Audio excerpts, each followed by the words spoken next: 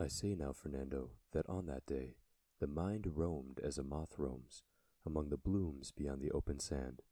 and that whatever noise the motion of the waves made on the seaweeds and the covered stones disturbed not even the most idle ear. Then it was that that monstered moth, which had lain folded against the blue and the colored purple of the lazy sea, and which had drowsed along the bony shores, shut to the blather that was water made, rose up besprent and sought the flaming red,